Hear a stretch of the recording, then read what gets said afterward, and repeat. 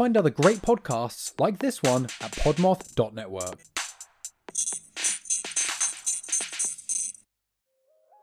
Hey, Freaky friends! It's Michelle and Melissa from the Freaky Fridays podcast. We are sisters in separate states and love to talk about all kinds of spooky, freaky, and scary shit while drinking and laughing through our fear. Join us Fridays as we delve into everything from the world of the paranormal to scary movies to creepy stuff we find around the internet. Subscribe to Freaky Fridays wherever you listen to your favorite podcasts. Sleep tight. Make sure you leave the lights on. Freaky Fridays is a proud member of the Podmoth Network. For more awesome pods, check out podmoth.network. The following scene is incredibly graphic and violent. Listener discretion is advised.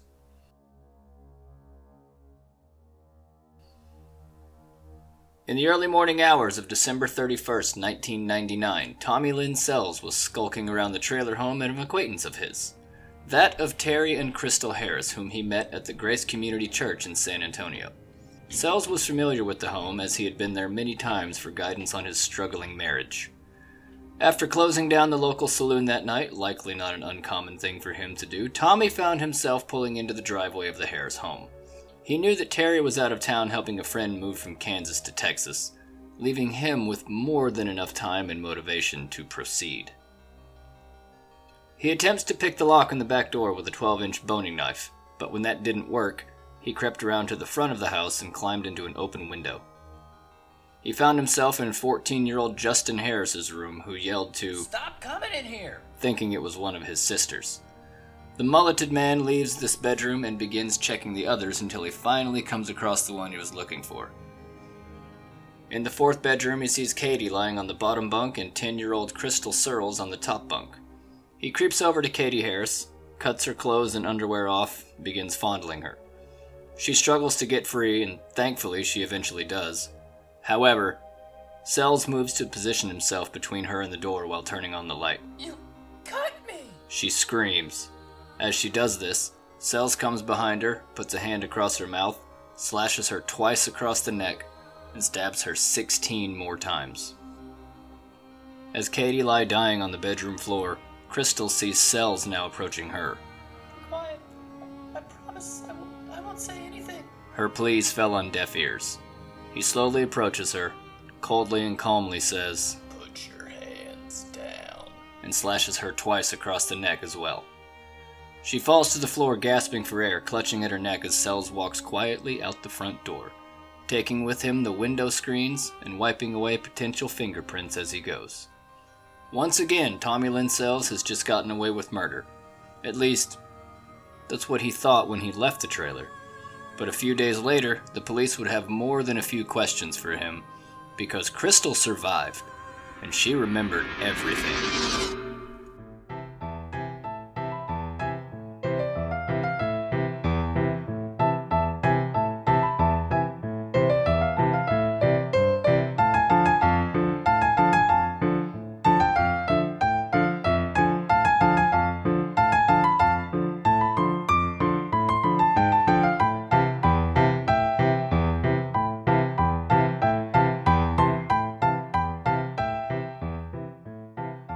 Hey everybody, what is up? Welcome back to My Second Self and I. My name is Matt and I am your host. And I am Alex. I am the co-host. That is Alex, one of the voices in my head. He might chime in from time to time. You can just ignore him though. Holy crap, do I have a wild-ass story for you all today, covering another serial killer that I've never heard of before, but this time I'm like 100% sure that he did the things that they said he did. If you remember last time, with old Gerald Stano, there was some discrepancies with his case, those being that there wasn't a ton of physical evidence to connect him to the crimes he confessed to. This guy, on the other hand, Tommy Lynn Sells, is a much more cut and dry story. We've got quite a bit to go over today, so I think we should just get right into it after I let any new listeners know that this is also a comedy show. Heads up, I'm going to make some jokes here and there and do my best to be entertaining and funny, because otherwise we would just have to sit with all the disgustingness that is the majority of true crime stories, so I don't want you to feel gross after this is over. I mean, hell, I don't want to feel gross after this is over. I have to read all this stuff and then retain it and then present it to you and then also make it funny in some places. Like, that's a lot to hang on to, so I kind of got to be silly throughout some of this, so just letting you know ahead of time. All right, that's enough lead up to the rest of the story. Let's get on with it. Whoosh away. Tommy Lynn Sells was born in Oakland, California on June 28, 1964. He was one of 5 children. His mother, Nina, never married, and his presumed biological dad, Joe Lovins, was a used car salesman, though he died when Sells was about 11 years old. Apparently, Mr. Lovins had helped a Mr. William Sells through some money troubles that resulted in Sells claiming Lovins' kids as his own in some kind of elaborate insurance hoax. I don't know how any of that works. And if Joe Lovins isn't the best damn used car salesman in the whole Bay Area, I don't know who else it could be. That man was born to sell used cars with that name. Holy cow. And almost immediately after Tommy's born, we start to run into some problems. When he and his sister Tammy were around 18 months old, they both contracted meningitis. Tommy survived, but unfortunately, Tammy did not. And having that happen at such an early age can't be good for a developing brain either. After his miraculous recovery, Nina decided to send him over to Holcomb, Missouri, halfway across the country to stay with her Aunt Bonnie Walpole. When he was about 5, Aunt Bonnie offered to adopt the young Tommy since Nina never bothered to come visit him. It's just such a far drive and plane tickets are so expensive. Wait, what? Adoption? Hell no! Yeah, Nina did not like that idea. Not one bit. No siree. Ain't gonna happen. She was super pissed that Bonnie would even bring it up, and so she brought him back to live with her, I think back in California. At 7 years old, here we go, the young Tommy was already on a clear path to scumbaggery, let's say. Refusing to do anything that was asked of him. I just called a 7-year-old a scumbag. You'll see why later. It'll pan out, don't worry. He especially didn't want to go to school. He would go out of his way to make sure that he didn't do the thing that someone else wanted him to do. He also, at this age, is allowed to try booze for some reason when he's hanging out with his grandpa one day. Not the wisest of decisions, I would say. Imagine with me, if you will, for one moment, a drunk 7-year-old who's also a scumbag. What kind of stuff do you think that they're doing? Like, would he just be playing normal hide-and-seek with the other kids? Like, ollie, ollie, oxen free. What does it mean I can't spell good? City. S-I-T-Y. The s is right there. Oh, that is ridiculous. A year later, he starts hanging out with an adult man named Willis Clark. He's just some dude that lived in a town kinda nearby. Mom also was weirdly cool with having her 8-year-old have an adult friend. In fact, I think she kind of encouraged it. I guess him being somewhere else was just like one less thing for her to worry about. But a full-grown man hanging out with an 8-year-old? No, that's not cool. He's for sure grooming this poor kid, who, at the moment, I do still kind of feel bad for. Like, he has not had the best of luck with health or home stability. He honestly hasn't even had a chance to be a kid yet, and Bill Clark is not going to help with that. He bought him lots of presents, gave him spending money, and Tommy even began staying at his house a little more frequently. One time is too fucking many times, sir. Sir! You are a grown-ass man, sir. You're not allowed to have sleepovers with 8-year-olds. This isn't Florida. And, surprise, surprise to probably nobody, that this man was later picked out as a pedophile who molested many young boys, including Tommy. So now I guess you can dot that marker on chaotic, traumatic childhood bingo. Oh, 69. Alex. What? It definitely wasn't I-1. Finally, at the tender age of 10, the burgeoning young alcoholic has transitioned into narcotics. Hell yeah! Smoking dirt weed and raiding his grandpa's liquor cabinet in between games of Red Rover and touch football. Look, this is nothing at all like my childhood, by the way. When I was 10, my biggest concern wasn't when and where to get crossfaded. It was trying to catch the fucking legendary dogs in Pokemon Gold and Silver. What do you mean I can't just fly right to him?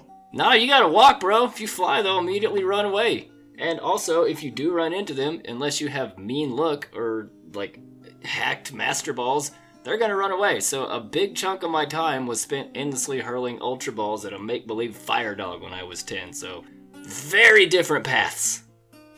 Back to Tommy. At age 13, he has an idea. It's not a great one, and I'm not entirely sure what sparked this, but he was staying with his grandmother one night, and after she got into bed, he followed in shortly thereafter, got into bed with her while he is ass-butt naked. Grandma notices pretty quickly, feet are cold probably, kicks him out of her bed, and the rest of the way out of the house for good. Don't you ever come back now, you hear? She kicked him all the way out of the house. Didn't like that. Grandma's freaked out and pissed. And, to make matters worse, after that, his mom and remaining siblings had either enough of the town they were in, Tommy's bullshit, or both, probably. And then one day, they all just left town. Just, bye, Tommy. Good luck on your own, you little shithead. Good luck, fucker. See you if I see you. A few days later, he shot and assaulted a woman in a fit of hormonal rage. Luckily, though, she did survive. Not entirely sure what happened to Tommy because of that one. Couldn't find any extra details on that. Then, at the ripe old age of 14, Tommy is now officially a wandering nomad, making a living just traveling around and doing shady shit, I guess. Until May 1981. He reunites very briefly with his family in Little Rock, Arkansas. Watch out for shadow vision. The reunion's very, very brief, as Tommy was quickly thrown out of the house after he tried to molest his own mother in the shower. What the actual fuck, man? Huh? Moving on. Also, heads up, not the craziest or most disgusting thing that happens in this episode today. He hasn't even killed anybody yet, as far as we know, and this is already insane. Like, buckle up. This is gonna get progressively more insaner. Yeah, it's a word. I just made it up right now, so it's official. Insaner. Tommy Boy hitchhiked and train hopped all the way from 1978 to 1999, committing lots and lots of crimes along the way, probably stabbing folks with his hobo knife. He held a slew of menial jobs that were very part-time, including carny, barber, roofer, mechanic, lots of jobs that just people were not signing up to do very frequently. He also drank a lot. He abused drugs like heroin, weed, meth, acid, cocaine, crack, LSD. Pretty much just whatever was around. Somebody say drugs, give it to me, right now, quick, I need it, give it to me. And that is about all the relevant info I can find on what his childhood was like and kind of how he ended up the way he is. Still not sure, honestly, where I stand on the nature versus nurture debate with this dude. Seems like you could really point to a lot of different things in either column. His mother was extraordinarily neglectful, and he didn't have a great upbringing, moving around a lot, and not a whole lot of support from his family. But also, infant meningitis, very high fevers, could have literally fried his brain before he even knew how to walk, so I don't know. So we're going to move on to a very long list of people that he may or may not have been involved in the death of, and I'll try to elaborate on each of those as I can. There were 22 confirmed murders committed by Sells, but there are likely more, just not enough info to go on. He claims his first murder was at the age of 15 in Mississippi. Says he broke into a house and saw an older man with a much younger boy, who had his you-know-what in his mouth, and then killed him in a fit of rage. And at another time in LA, he might have killed a guy with an ice pick outside of a Chinese restaurant. I don't think those are outside the scope of possibility for him, but again, just not enough to go on. So here is a long list of victims either confirmed or thought to have been killed by Tommy Lynn Sells. Buckle up now. There's some really bad ones in here. John Cade was killed with a .32 caliber pistol during a home invasion on July 5th, 1979 in Mississippi. This is that maybe pedophile. Some people say they saw a person matching Tommy's description in the area, but that's all they ever got. 3 years later, in April 1982, Joanne Tate was brutally murdered in her home, and her 2 daughters were also assaulted, but luckily they survived. 7-year-old Melissa named Rodney Lincoln as the attacker. and he wouldn't actually be exonerated for this crime until 2018 for what was later found out to be none other than our guy Tommy. Holy shit, man. This guy almost 40 years in prison for no reason. We've got to do better than that. July 31st, 1983, a man matching Sells' description is seen leaving a brutal crime scene in St. Louis where Colleen and Tiffany Gill, 33 and 4 years old respectively, they were found bludgeoned to death in their own home. A couple of years goes by, he's laying low for just a little bit, having a little cool-off period, maybe dip in the pool somewhere. But we are now in 1985, and it is hot AF in the South in the middle of July. Trust me, I live in the South. It's a barren hellscape of heat and sweat. It's awful. We're still in Missouri, but now he's working at a carnival. He's literally a murderous psychopathic carny drifter now. And he somehow meets a woman named Ina Court, who was 28 years old. She is out at the carnival having a nice evening with her 4-year-old son, Rory. There's going to be a pattern here, by the way. They hit it off. This is according to Tommy and how he retells how this went down. So they hit it off, and then they went home together, for a little bit of brown chicken brown cow, you know what I mean? Except for when Sells woke up in the middle of the night to find her rifling through his stuff. So in retaliation, he does what any normal man would do. He beats her to death with her son's wooden baseball bat. And also her son, because no witnesses. Bodies were not found until 3 days later. Damn, that's fucking sad. And I don't believe a word of it. Not for a fucking second. No way. There's no way a traveling carny anywhere spits a fire enough game to pick up a 28-year-old single mom and her 4-year-old while working a shift to go back to their house to get down. No fucking way that's how it happened. I ain't buying it. He probably just saw a pretty girl walking by at some point and thought, there's one, or something creepy, I don't know. And he's clearly got a thing for kids at this point, so the dots connected themselves right there. Ugh.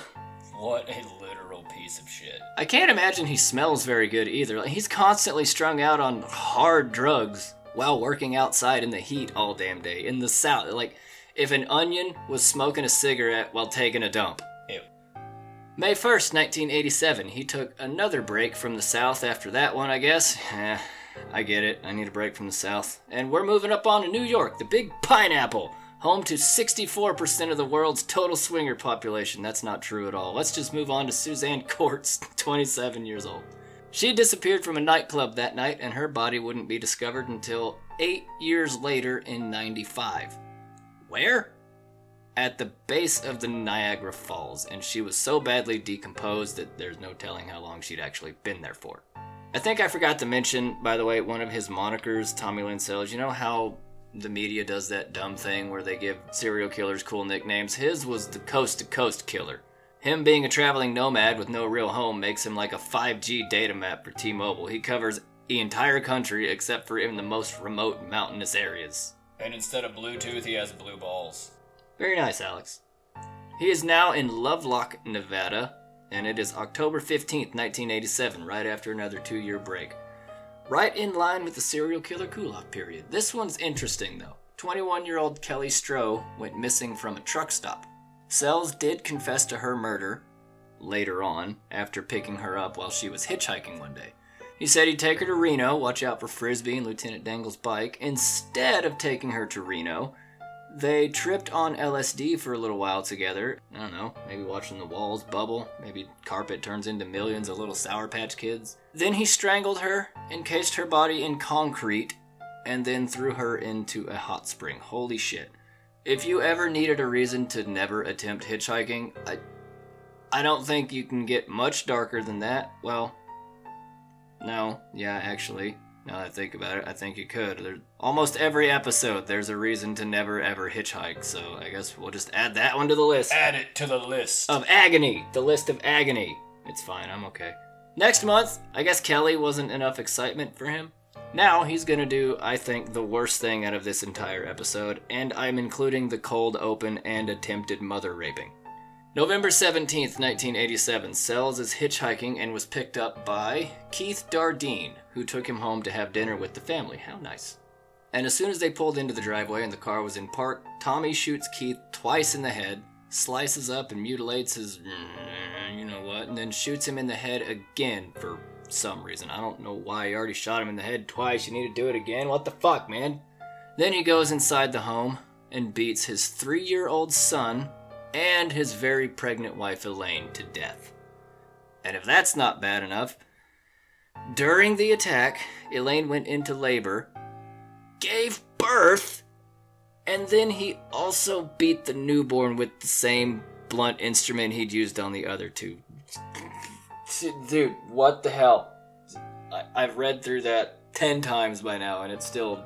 Ugh, what the fuck? This is why I tell jokes during the show, because otherwise you just have to sit with that.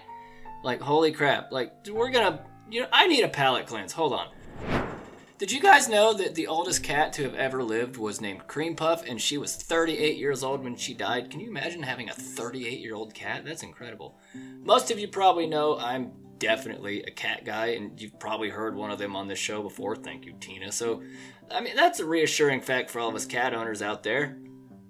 Or it could be a terrifying realization if you have a demonic hellspawn cat that thrives on anger and your blood. 4 decades of sharp claws and teeth coming at you with no warning in the middle of the night. You can just, you know what? You can just keep the house if that happens. I'm gonna go live in my car. Okay, we're back. December 18th, 1988 in Tucson. Tommy stabs Kent Allen Lawton after a drug deal gone sideways. Kent refused to pay him, I think, and buries him in a shallow grave near a homeless camp.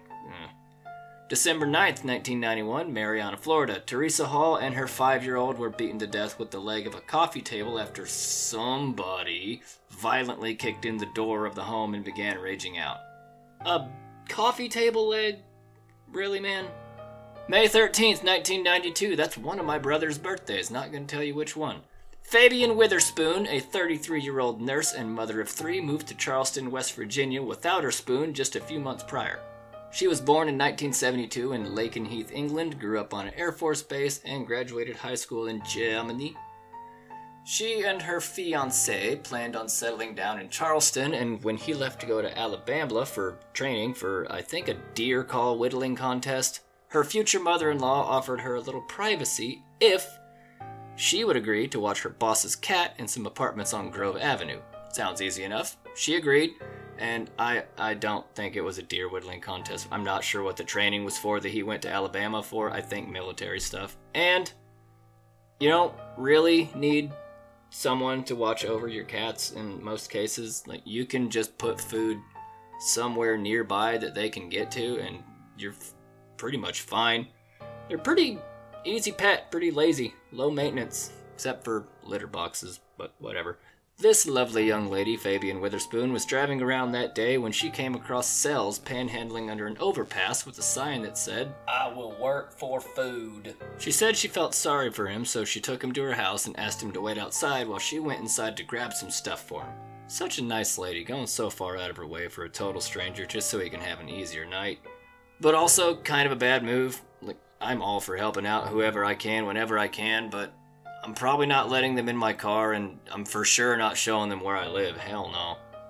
When she returned to the front door, he was already inside. Dude, creepy. I told you to go wait outside. So, she goes to the back of the house to go grab something else, and while she's doing that, Tommy sneaks up behind her, goes into the kitchen, grabs a knife, and traps her in the bathroom while attempting to rape her. She fights back, though. She's not going down without a fight. This is my fucking house, so she notices on the back of the toilet seat was a ceramic duck. She thought to herself, in the movies, they hit someone in the head and they pass out and then they lose consciousness. So she grabs this duck off the back of the toilet and just starts bashing Tommy over the head with it. Like, fuck yeah, Fabian. It's Fabian Witherspoon hitting him over the head with her duck. She also wrestled the knife away from him as he was recovering from duck wounds to the head, stabbed him several times, which nicked his liver and his kidney, and sliced up his sack a little bit too. Take that, sir. If only she could have had a few more attempts to take a stab at him. Pun for sure intended. I don't care how you feel about it, but Sells isn't the type of guy to just duck and cover when being assaulted, and so he retaliates with a piano stool to the back of Fabian's head. Ugh. I have one of those too now. Mine's padded. I don't think it's, full standard size, but it's still awkward and heavy and has a heavy metal base, so any portion of it being used as a weapon is going to do some damage. Sells ended up in the ICU and arrested, yay, thanks to Fabian. While she survived her encounter, thank God, she did suffer some pretty serious head trauma and a nasty cut on her hand that required surgery and probably more than a few stitches. So he is serving 5 years in prison for this. He did take a plea, get off a little easier on malicious wounding charge. I've never heard of that, but sounds like it would fit what we just talked about. The malicious in there really makes it sound stanky, and he is diagnosed while in prison with holy DSM-4, Matman. Look at this list of terrifying diagnoses. Good lord. Antisocial, borderline, and schizoid personality disorders, substance abuse disorder including opioids, amphetamines, and alcohol, bipolar disorder, major depressive disorder, and psychosis. That essentially means his reality is not in line with the majority of the rest of the population. He also marries a woman named Nora Price at some point in prison. Wow, I am really not fucking trying hard enough. If this guy can get a wife, what am I even doing? Hey, cats. What am I doing wrong? Is it this? They are of no help. I don't know what I'm doing anymore. He gets out of prison in 1997, moves in with his wife to Tennessee, and that same year, he also leaves her and then goes back to doing the exact same thing he had just been in there for. Which happened on October 13th, 1997. He did not waste any time at all, did he? He breaks into the home of Julie Ray Harper and stabs her 10-year-old son Joel to death while he's asleep, and then he falls off onto the side of the bed. His mother runs in and sees a man in a ski mask and fights him off and then calls the police, but she doesn't know where Joel is at this point. She just thinks something must have happened to him. So when the police show up, they find not only her son on the other side of the bed, but also the murder weapon he used was a steak knife from her kitchen. And the only story she had to go on was that a man in a ski mask was just here, but he ran away, and he's not here anymore, and I don't know what he looks like. And they did not believe her. She was actually arrested for her son's murder, but was also eventually exonerated like Rodney Lincoln from earlier. Two different people that were just trying to live their lives, having nothing to fucking do with this garbage bag of a person, had to do actual long prison time because of his bullshit. What a monstrous human being. And no telling what life was like for them on the inside after being accused of killing children. Even most prisoners don't like the guy that kills kids. Jesus, I'm really glad that they are out of prison now, but they should have never ever gone in. Holy crap. 2 days later, on October 15th, he encounters 13-year-old Stephanie Mahaney, drags her from her bed in the middle of the night, literally everyone's worst nightmare, that's terrifying. Injected her with cocaine, didn't know you could do that, raped her, and then strangled her out in the woods. Jesus Christ. I know this has gone on for a little while, but we're almost done with the murders, and then we can get on to the resolutions, so just a little bit longer. December 14th, 1997, Yvette Sophia Mueller chopped her up with an axe, buried her next to the Snake River in Vegas. That was then swept away in a landfill. Her body was never found. Jeez. April 15th, 1998, shoots a fellow carnival worker, 40-year-old Thomas Brose, to death in his trailer, probably also a drug deal gone bad. April 4th, 1999, Deborah Harris and her 8-year-old son, Ambria Halliburton, met their end at Tommy's hand after he broke into their home, exactly the same way as all the other ones, pretty much. Ambria Halliburton, also, that sounds like one of Roger's characters on American Dad. Ambria Halliburton, decorative glass blower and hand model. Okay, Mary Beatrice Perez, April 18th, 1999, San Antonio. She is abducted in broad-ass daylight and strangled with her own t-shirt in the woods later on. Haley McCone, who's 13, playing outside on a swing set on May 23rd, 99. Sells just walks up and grabs her. Does the exact same thing to her as he did to Mary Beatrice Perez. And finally, July 5th, 1999, Kingfisher, Oklahoma. 14-year-old Bobby Lynn Wooford was picked up from a Love's truck stop, ironic name, not a lot of love happening there, and did the same stuff to her as he did to all of the others, this one including a hatchet and a large caliber revolver. Finally, that leads us all the way back to December 31st, 1999, right back to the very beginning of the cold open. We already know kinda what happens here. He breaks into the trailer home of Terry and Crystal Harris and kills Katie, but the other girl he attacked, Crystal Searles, survived. She thought everyone else in the house had also been murdered, so she walked to the neighbor's house like a quarter-mile away with a 5-inch gash across her throat. That's fucking incredible. She's 10 years old. Thankfully, the neighbors were home and opened the door, took her to the hospital. Then they flew her to a better hospital, one I guess better equipped to handle this kind of thing. After surgeons worked on her for hours to repair the damage to her throat, she recovered successfully and was able to identify Sells as the man that attacked her and killed her best friend. 2 days later, he is behind bars, and that will be the last time he is arrested. Yay! He finally got this monstrous psychopath. That's a weird thought to have that I just had. 2 days into the millennium, when we're supposed to have all been wiped out because of Y2K, one of the worst people to ever exist is finally captured after 2 decades of terrorizing the entire country, quite literally coast to coast. Fun sidebar, that's what I call it when people order a California roll and a Philadelphia roll at the same time. So during this time, Tommy is living with his second wife. Come on, Matt, get it together, bro. He had 2, and her 4 offspring. I wonder if he had something to do with that whole don't trust a used car salesman thing, because that's what he had been doing for work this time around.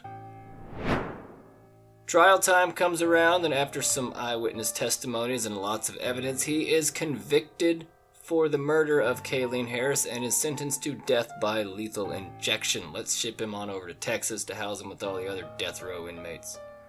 While awaiting his execution day, he works willingly with investigators, surprisingly enough, and confesses to so many murders, like 70-something murders. I think they only confirmed 22, but he talked about a lot of stuff, like upwards of 70-ish murders. There are lots of interviews with him on YouTube that you can check out if you want to get a closer look into what this guy was really like. He said some pretty wild shit in the one that I watched. Like that he killed kids because he didn't want them to go through the same pain that he went through. Bro, get the fuck out of here with that ends justifying the means BS. Don't cause them pain then, you dipshit. The living part isn't the problem. It's the random attacks by psychopaths. Why does that not compute? If you want to watch them, anyway, they're pretty entertaining, but they can be kind of infuriating too. He is something else. And now every time I do the redneck voice, I'm gonna think it's his hick hillbilly ass, because that's exactly how his voice sounds. It's weird. Anyway, he gets to Death Row Housing Unit on November 8th, 2000, and it's there he will remain until April 3rd, 2014, his execution day. He does not get a last meal, as Texas no longer offers that anymore, and he gets whatever everybody else ate. Boo, that's boring, boo. When prison officials asked him if he'd like to make a final statement, he just said, no. And the drugs were administered until he takes his final breath and is pronounced dead at 6:27 p.m., 13 minutes later. That took a while, but you know what? Whatever. Good riddance. Nobody's gonna miss that guy, and the Harris and Perez families can finally rest easier knowing that he's gone for good. Julie Ray Harper is out of prison, and I think she's doing fine now. After some legal ticky-tack stuff, she was finally found not guilty, in 2006, after being indicted in 2000, so about 6 years, and given a certificate of innocence in 2010.